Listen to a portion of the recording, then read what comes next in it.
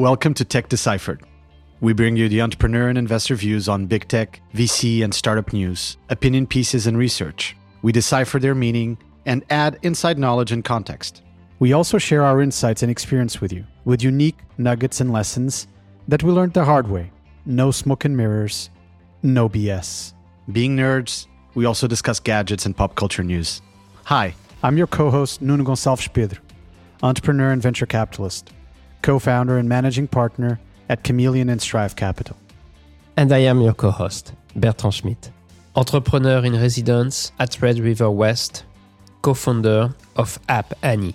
We have both been in tech for almost 25 years. Nuno is based in Silicon Valley, while I am based in the greater Seattle area, having previously worked and lived in Europe and Asia.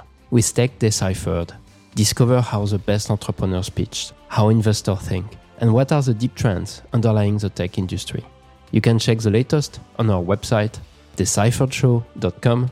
You can also connect with us on Twitter at bschmidt and at ngpedro. If you enjoyed the show, do us a favor. Subscribe, give us 5 stars, and or leave a review on Apple Podcasts app or your favorite app.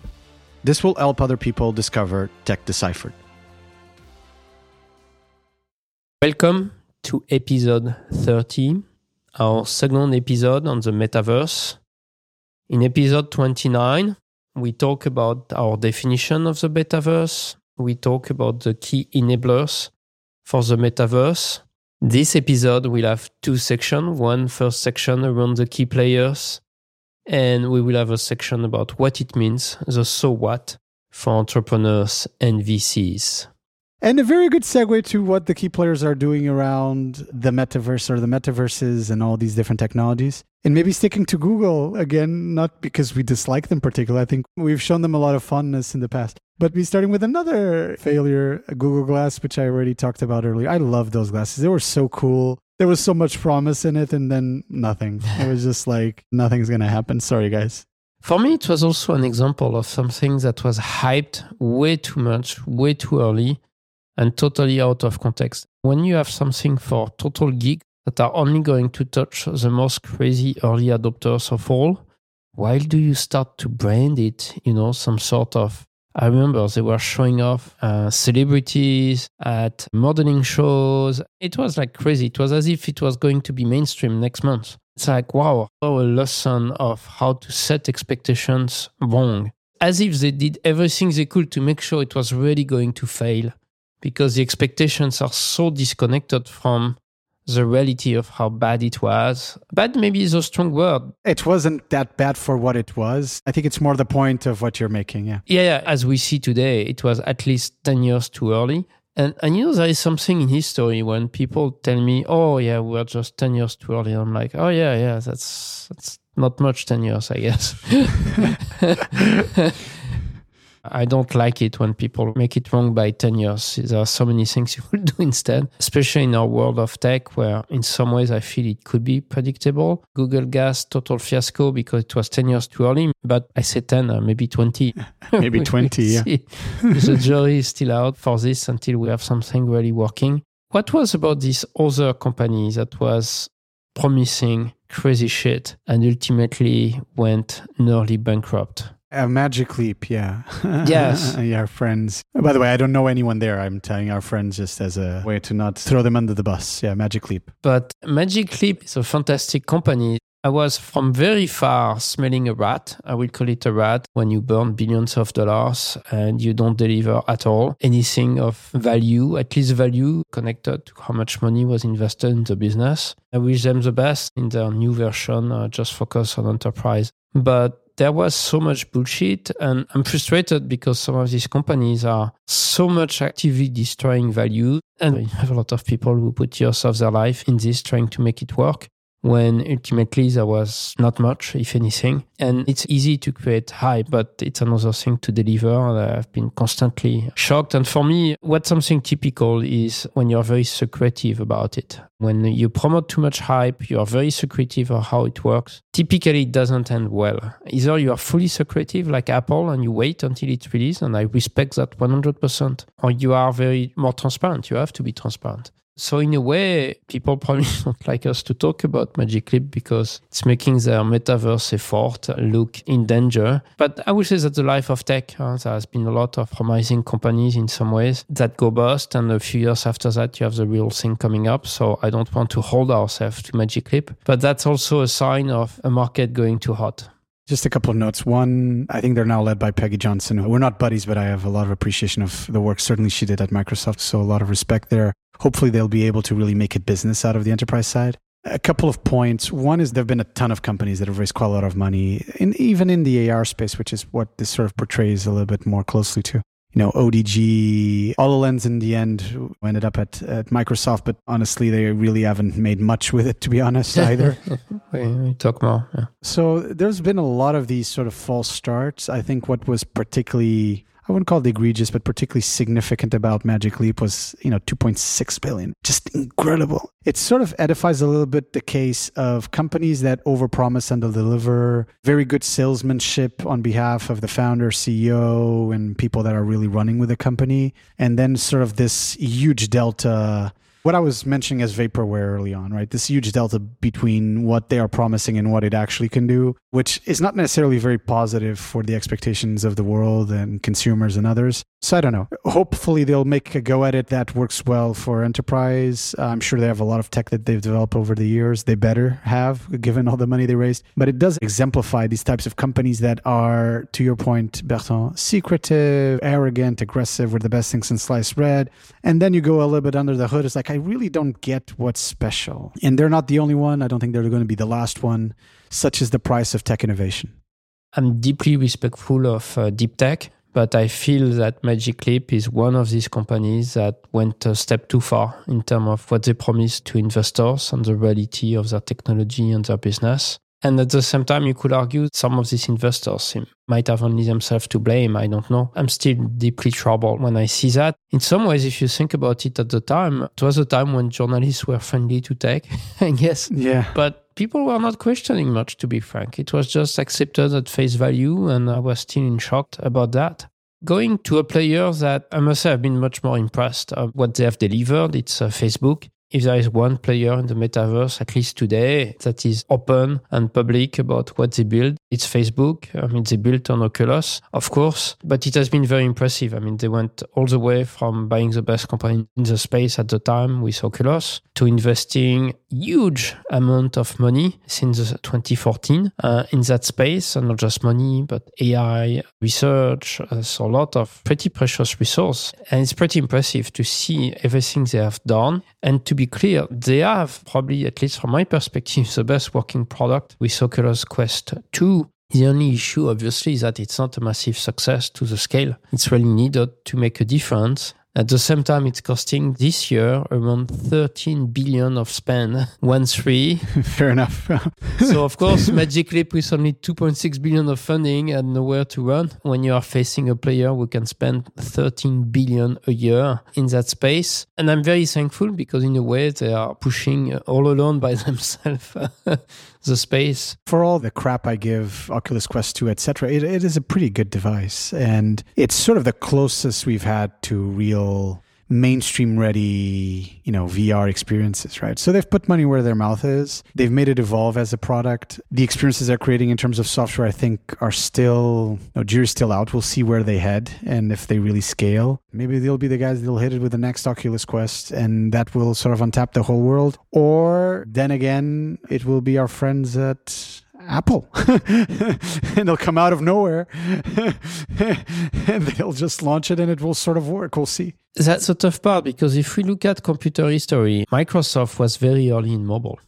I had a Microsoft at the time, I forgot the exact name and I'm sure I will be wrong, but it was called HPC. One of the first iteration of Windows Mobile. Then they had the Pocket PCs and the Palm PCs. They had so many things every year, they changed branding. But my point is that being first doesn't guarantee you a spot. Of course. And that's exactly what happened. Actually, they had too much baggage. We're not ready to make the move quickly to a new approach. Instead of having a dedicated, slimmed-down version of Windows, what ended up winning in a way was an OS built from the ground up for more powerful devices. That was iOS based on macOS, and that was Android based on Linux. They made the wrong choice, and when you are 10 years too early, you are making the wrong technological choice because you cannot afford anything else at the time, and you create baggage. And when the time is ready to go big, you might be too slow to react, actually. That's a very dangerous game. I'm also worried that, in a way, Facebook acquired Oculus, maybe not just for the right reason. I think they clearly saw that it was a big mistake for them to have missed mobile, and they had missed at 2 levels, initially as an app,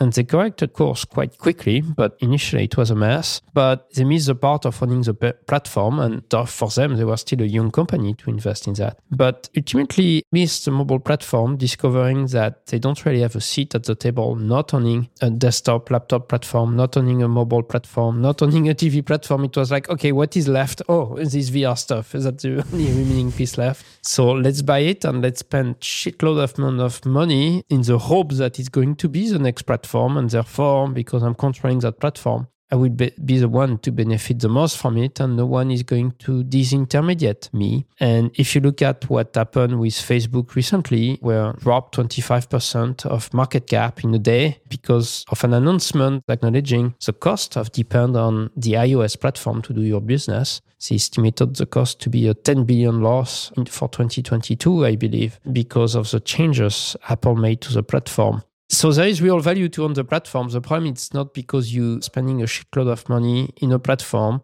that your platform is going to win. Unfortunately, markets are not working like this. And I've heard people who are saying, yeah, they can keep putting billions, they can pay developers to do their apps, and that's what they are doing. Microsoft did exactly the same with Windows Mobile. They paid developers millions to put their app on Windows Mobile, and look at how it served them. It didn't serve them well.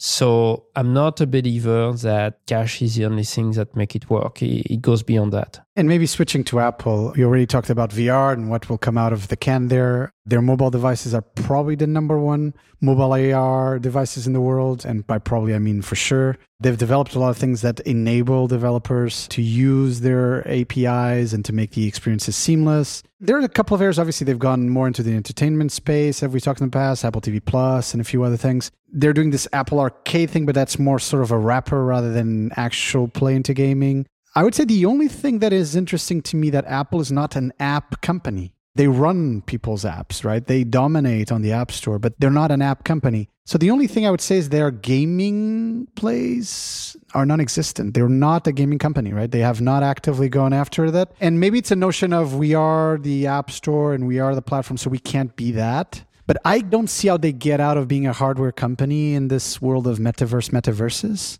if they don't go into app stack, or if they don't go into gaming, if they don't go into a couple of other things.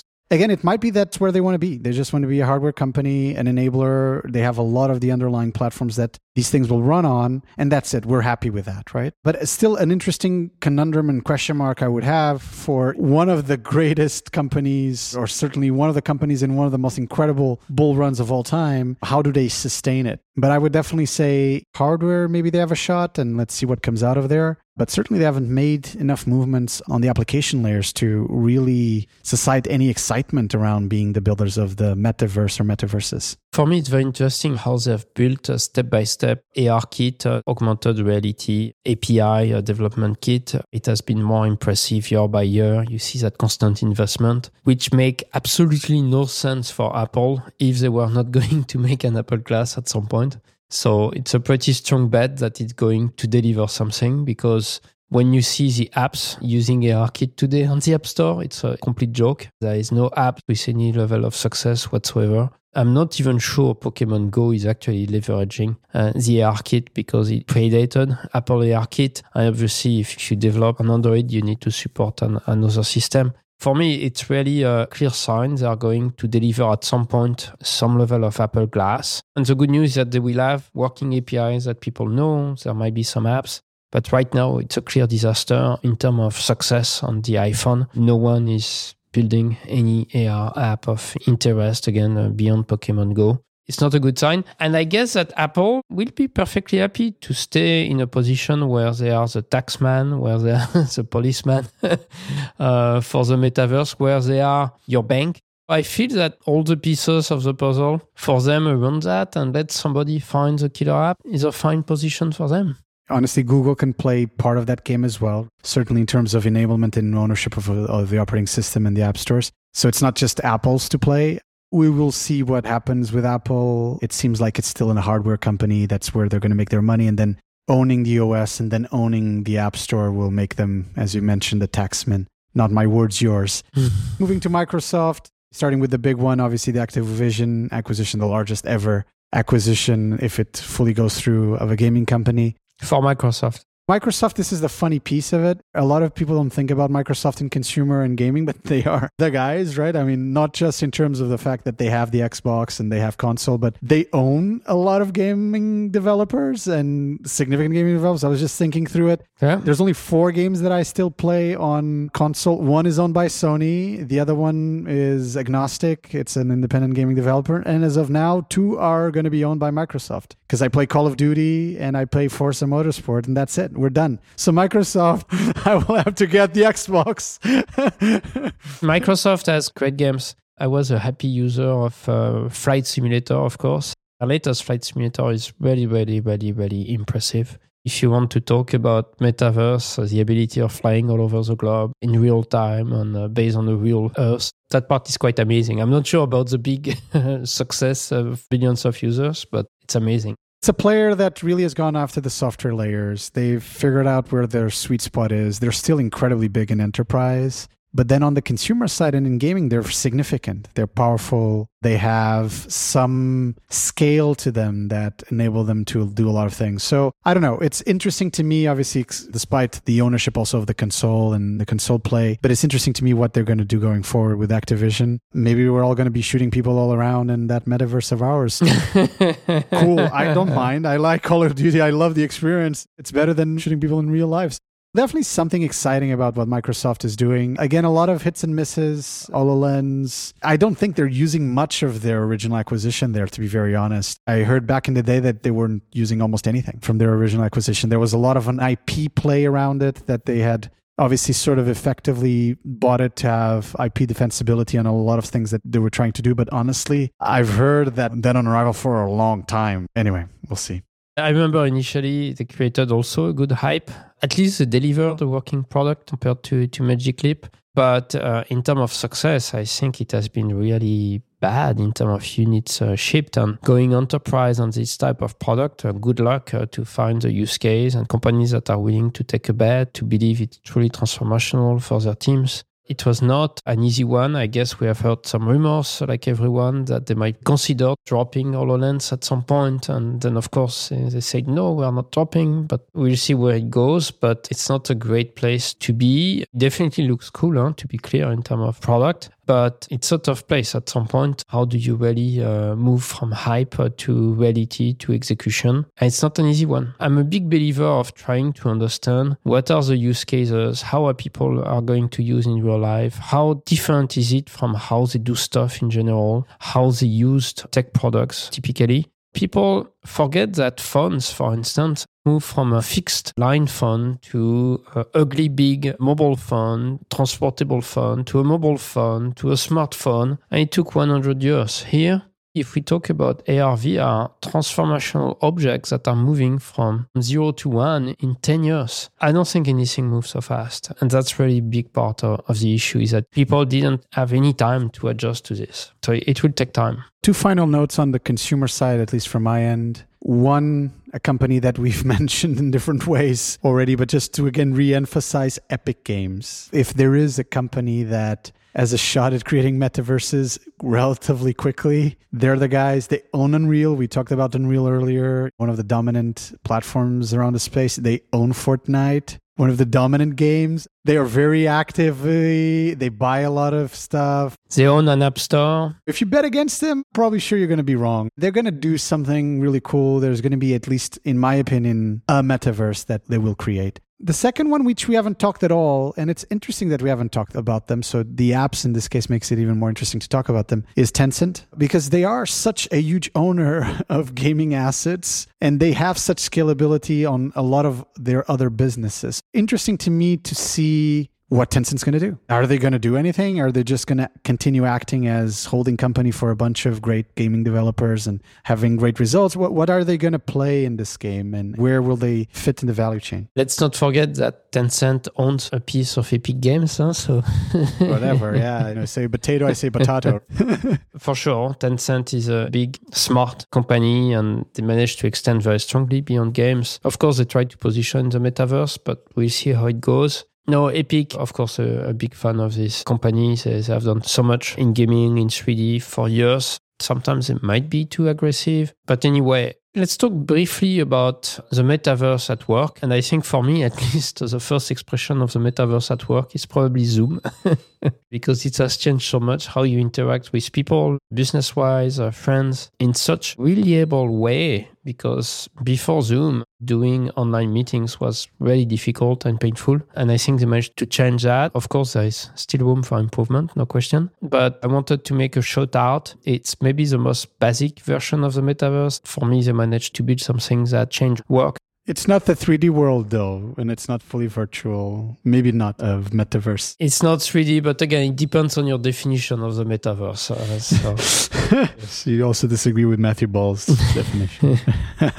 Another one that is 3D is Oculus/Meta/Facebook Horizon product, and they have a product called Horizon Workrooms, especially for works. It's a social place for office that you can use with your Oculus device. I've heard some good feedback anecdotally. I know some people who use it with their team to work together in a brainstorming mode once a week. So I've been quite surprised. We'll see if it's more than anecdotal, but it's one to watch. In a more startup-y way, one company that got some traction is GatherTown. You have tried it, like me a bit. What's your take? Yeah, I've tried it. Some of my starters have tried it. They quite like it. They're very well funded, sadly, at this stage. They have several competitors, a lot of competitors that are creating sort of these custom worlds, get-together environments for companies. And in some ways, it needs to be a little bit like that. We need to somehow recreate the water cooler moments. And the tools we have today are not great at that. We do stuff sometimes on Zoom and we just stay tuned. We go through what we call sprints or hackathons at our VC firm. And it's strange to all be connected and we're all on mute and doing our thing. And then we convey after 30 minutes. It's okay, but it's still not cool. It still doesn't really recreate that mindset of we jump into each other's rooms or go into each other's rooms and have those water cooler moments in some way. It's mostly web, and there is a beta of a desktop app.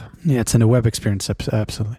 Switching gears to the last topic, for those that particularly interested about the so what. I'm an entrepreneur, I'm a venture capitalist, I'm an angel investor, I'm thinking of playing in the metaverse space. I'm thinking of potentially putting some chips on, let's call well-positioned bets or high likelihood bets to win the space. The first piece of advice I always give is it's back to the point that Bertrand was making earlier. 10, 20 years earlier is earlier. And earlier is wrong. In this case, it's particularly wrong because you are at the mercy of a lot of key enablers. Let's say you're an entrepreneur creating a company that is sort of trying to create a piece of that metaverse or creating a metaverse yourself, but you're lacking everything else. You're lacking the devices that are present in the market and are mainstream to be used, whatever devices they may be. It might be that you need augmented reality glasses. It might be that you need headsets for VR to be pervasive. It might be that you need holographic technology. It might be that you need a bunch of stuff that's not there yet. And the issue is it won't be there anytime soon, potentially, for you. So figuring out timing is pretty important, because if there's no scale in your enablers, be it tools, big picks and shovels tools, the underlying platforms that would support your development, be it hardware, you can't scale at all. Think of it as like a distribution channel. You don't have it. So if you don't have it, you can't distribute it. The only reason why we had mobile app only or mobile app first companies becoming huge companies in and of themselves was that the mobile app ecosystem had exploded and the app stores had exploded and the devices that supported those app stores had exploded. Distribution is pretty vital. And we've been wrong, in all honesty, about the advent of VR and AR and all this stuff in terms of scale for many years now. So this is not a new issue. So again, just be thoughtful about it. What sort of premises do you have in terms of scalability of your business? For me, that is something that's very valuable both for investors and for entrepreneurs. Final note. And this is a note that I think should be very pervasive in product strategy and in strategic thinking in general around the metaverse space. I've said this at a previous episode, I'll say it again. And this is a strategic thinking that is always valid. We always tend to overestimate the speed at which we get to a revolution in technology. We always tend to underestimate its impact. The importance of this is you probably are going to be wrong on timing. It's going to take much longer than we thought. But once it happens, it's going to change everything. And if it's going to change everything, probably the user experiences we're talking about are very different than the ones we'd idealized 10 or 20 years ago. Maybe some of these legacy players that have been around for 10 years or plus will not have an advantage. Back to one point that you, Bertrand, made as well. Maybe they'll just be legacy because they'll have the wrong architecture, they'll have the wrong user experiences, etc. So again, we overestimate speed. It's going to take probably much longer than we think. We underestimate impact. It's probably going to be much bigger, much more impactful than we ever had hoped for or imagined.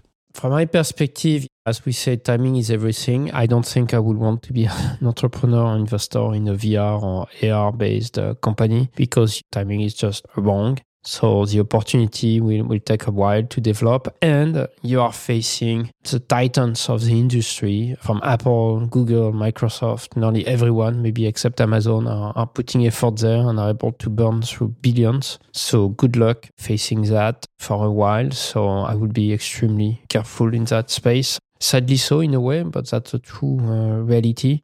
I think that trying to think more about all these themes and beyond VR AR is something real, is that the world is becoming more connected. We all have these devices. We are all building digital communities. Again, video is getting better. So if we forget the 3D side, I feel in some ways we are indirectly building step by step something. Yet, if you want to rename the internet to the metaverse, sure, why not? We are putting our identity, our finance, our digital self online. And in some ways, that's what we have been building in the past 30 years, putting a fresh paint on your company, on your startup, calling it metaverse, probably has some value if you are realistic enough about the game, because the same way that it went up very fast in terms of interest, historically, we have seen that moving the other way around as well, moving down very fast. So you have to be pretty adept at jumping ship when this stuff lose steam. But I think that right now, the wind is on your back. If you leverage it smartly, that might give you an advantage to position yourself, if it's relevant, as part of the metaverse. I think we've gone through probably the trough of disillusionment for VR. So there's maybe hope that better times are to come. Sure. And to your point on metaverse, maybe we're at, as Gartner would say, the point of inflated expectations. So there's still a trough of disillusionment to go through it. And then we still would have to get to enlightenment and all that stuff. So honestly, the upper layers, that's why I think metaverse for me feels like an app economy. It feels like metaverses. It feels like stuff that's on top of the application layers, the presentation layers. Interesting to see what's going to be the underlying infrastructure below it and what's going to dominate, and whether blockchain, Web3, Internet 3, whatever we want to call it, is going to be the core enabler also to these metaverses, or if it's going to be one of the core enablers because it brings all these out-of-the-box pieces that are very valuable for the new internet that we need. An internet that's hopefully more trusted, where there are underlying business models that can be easily deployed, and where at the end of the day, there is a way of sort of compensating the different elements and the different pieces and stakeholders that are involved in the system. So again, maybe a little bit of a plug for blockchain at the end, but certainly that might be the scenario we're in. Upper layers for these metaverses and the layers underneath being powered by a variety of things, potentially even blockchain. Or blockchains, because they're also plural. You make a good point to go back to Web3 blockchains, and we will dedicate an episode or more on this topic as well. I feel that one of my issues with many definitions of the metaverse is that it sort of implies some level of central authority, of centralized system, centralized platform. And I'm not really sure that's where the world is going. I actually feel it's going more and more to more decentralization. I'm not sure how some are thinking the metaverse. It's really compatible with where the world is going, as simple as that. That's for me probably one of my biggest issue with the metaverse. And of course, when you think about metaverse, Meta, Facebook, they would love to make sure that everything happens in their platform and centralized walled garden. And again, I just go back, I just feel that everything they're trying to push for, and other companies are trying to push for, is more centralization, when I believe the world is actually looking for less centralization at many levels. That might be probably the darkest cloud on many definitions today for the metaverse. The product guy in me tells me the best products are normally enlightened by one person or a very small group of people. And the experiences we're talking about in these metaverses have to be enlightened. They have to be exceptional. They have to be the best. I fail to see a world where the dominating metaverse or metaverses are highly decentralized at the app layer, where there aren't clear decisions made by central entities, be those entities companies or something else. So I don't know. I may be a little bit more skeptical. I think the silver lining is hopefully along the way there will be other pieces of the ecosystem or the lower layers of that deployment, payments, etc., that will hopefully be more decentralized and will at least allow for more accountability. But I don't know. I mean, I'm just maybe being too structural in my strategic thinking to say there's no way for the types of experiences we're talking about. Maybe there is a way. Maybe someone is going to show us the way. And this finalizes our duology on the metaverse. We have gone through the definition of what the metaverse is and our agreements and disagreements with some well-used definitions in the industry. We talked about key players and what they're doing in the industry. We also went into details on the core enablers for the metaverse or metaverses to happen. And we ended by sharing what we believe should be lessons learned for investors and entrepreneurs alike. Thank you for listening to us. Thank you, Nuno. Thank you, Bertrand. You can check the latest on our website, decipheredshow.com. You can connect with us on Twitter @bschmidt and @ngpedro. As a disclaimer, these are our own opinions. We're not representing the views of any company. If you enjoyed the show, subscribe, give us 5 stars, or leave a review on Apple Podcast app or your favorite app, which will help other people to discover Tech Deciphered. Thank you for listening. See you next time.